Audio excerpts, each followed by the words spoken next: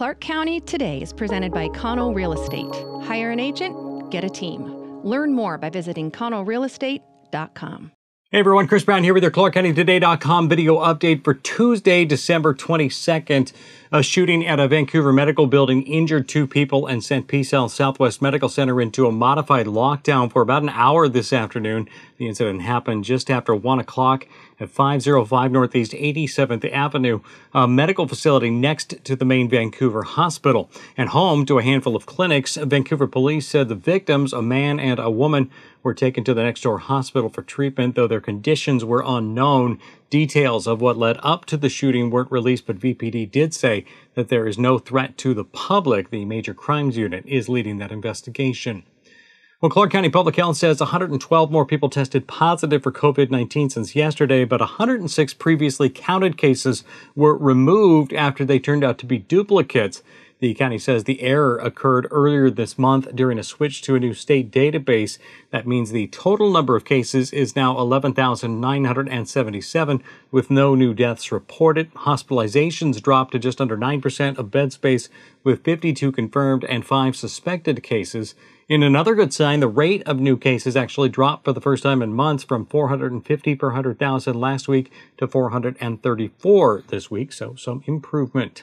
The city of Vancouver confirmed today they'll be launching a no-barrier COVID-19 testing program early next month. The clinic will be at the Tower Mall site and run by staff from the city of Vancouver, along with oversight and training by Clark County Public Health.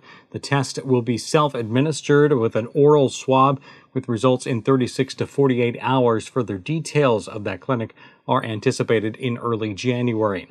A $900 billion pandemic relief bill approved by Congress on Monday will bring some much-needed help to local businesses.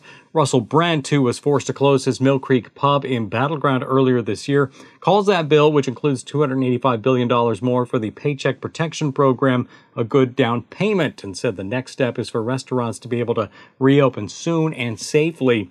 Southwest Washington Congresswoman Jaime Herrera Beutler applauded the passage of the relief bill, which also includes enhanced unemployment benefits and direct cash payments for most Americans. Herrera Beutler said she was relieved to have helped Congress reach the agreement, but said that the relief should have been delivered to American people months ago. Monday's agreement came nearly 9 months after the $2.2 trillion CARES Act, but this round does not include direct relief for states. You can learn more by reading our story at ClarkCountyToday.com.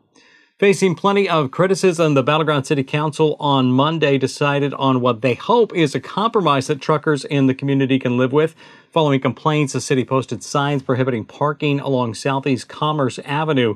Truckers then complained they were being squeezed out when the real problem was derelict RVs and people living out of their cars. On Monday, City Council approved new parking rules that will allow commercial truckers to park in industrial areas for up to 48 hours with a 2-week window in between. Council also rejected another proposed rule that would have prohibited semi-trucks from being parked in driveways of houses in residential neighborhoods. You can find a full recap of that decision by reading our story today at ClarkCountyToday.com. See how that works? Well, the Clark County Food Bank has served around 6.7 million meals each year since it was created in 2006.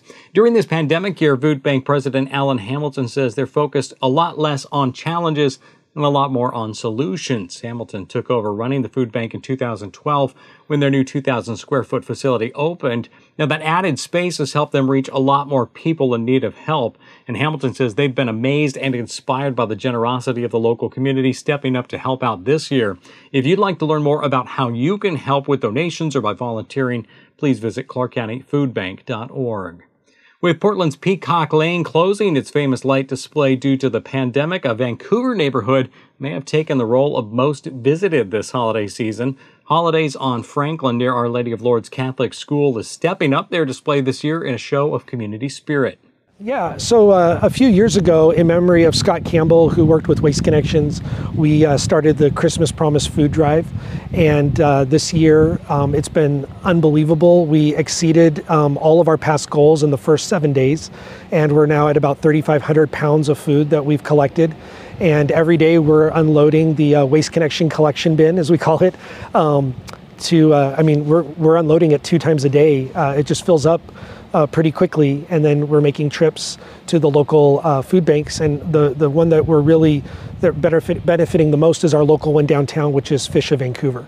Jim Maines, whose home is the centerpiece of the neighborhood display, says the annual event has become a tradition not just for the holiday spirit, but for helping out people in need. Really, it's because of COVID. We realized, with so many families staying home and stuck indoors, we thought we should give them something special, and that's why, the whole neighborhood here got together and we decided let's try to. Our goal was 50,000 lights, and we're now about 10,000 over that, and we just are really excited to give families the opportunity to do something outdoors, something that's safe they can do in their car, or they can walk the sidewalk and just enjoy Christmas and enjoy the whole holiday season.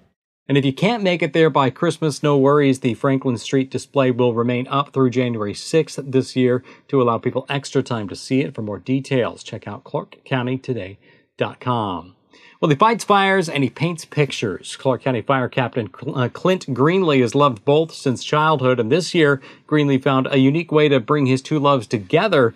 After Station 63 was completed in Salmon Creek, the agency reached out to Greenlee to see if he'd help fill in some blank space. The results, a rich and dramatic mural emblazoned on a 15-foot staircase wall, painted by hand start to finish by Captain Greenlee. The number on the air tank in the center of the mural, 343, represents the number of firefighters killed on September 11th in New York City. I think the biggest thing we wanted to do was have an impact on our members with this space. We had this big space that we wanted to fill, and just a way to show everyone and our members as they come through every day what we do on a daily basis and maybe some of the hazards of the job.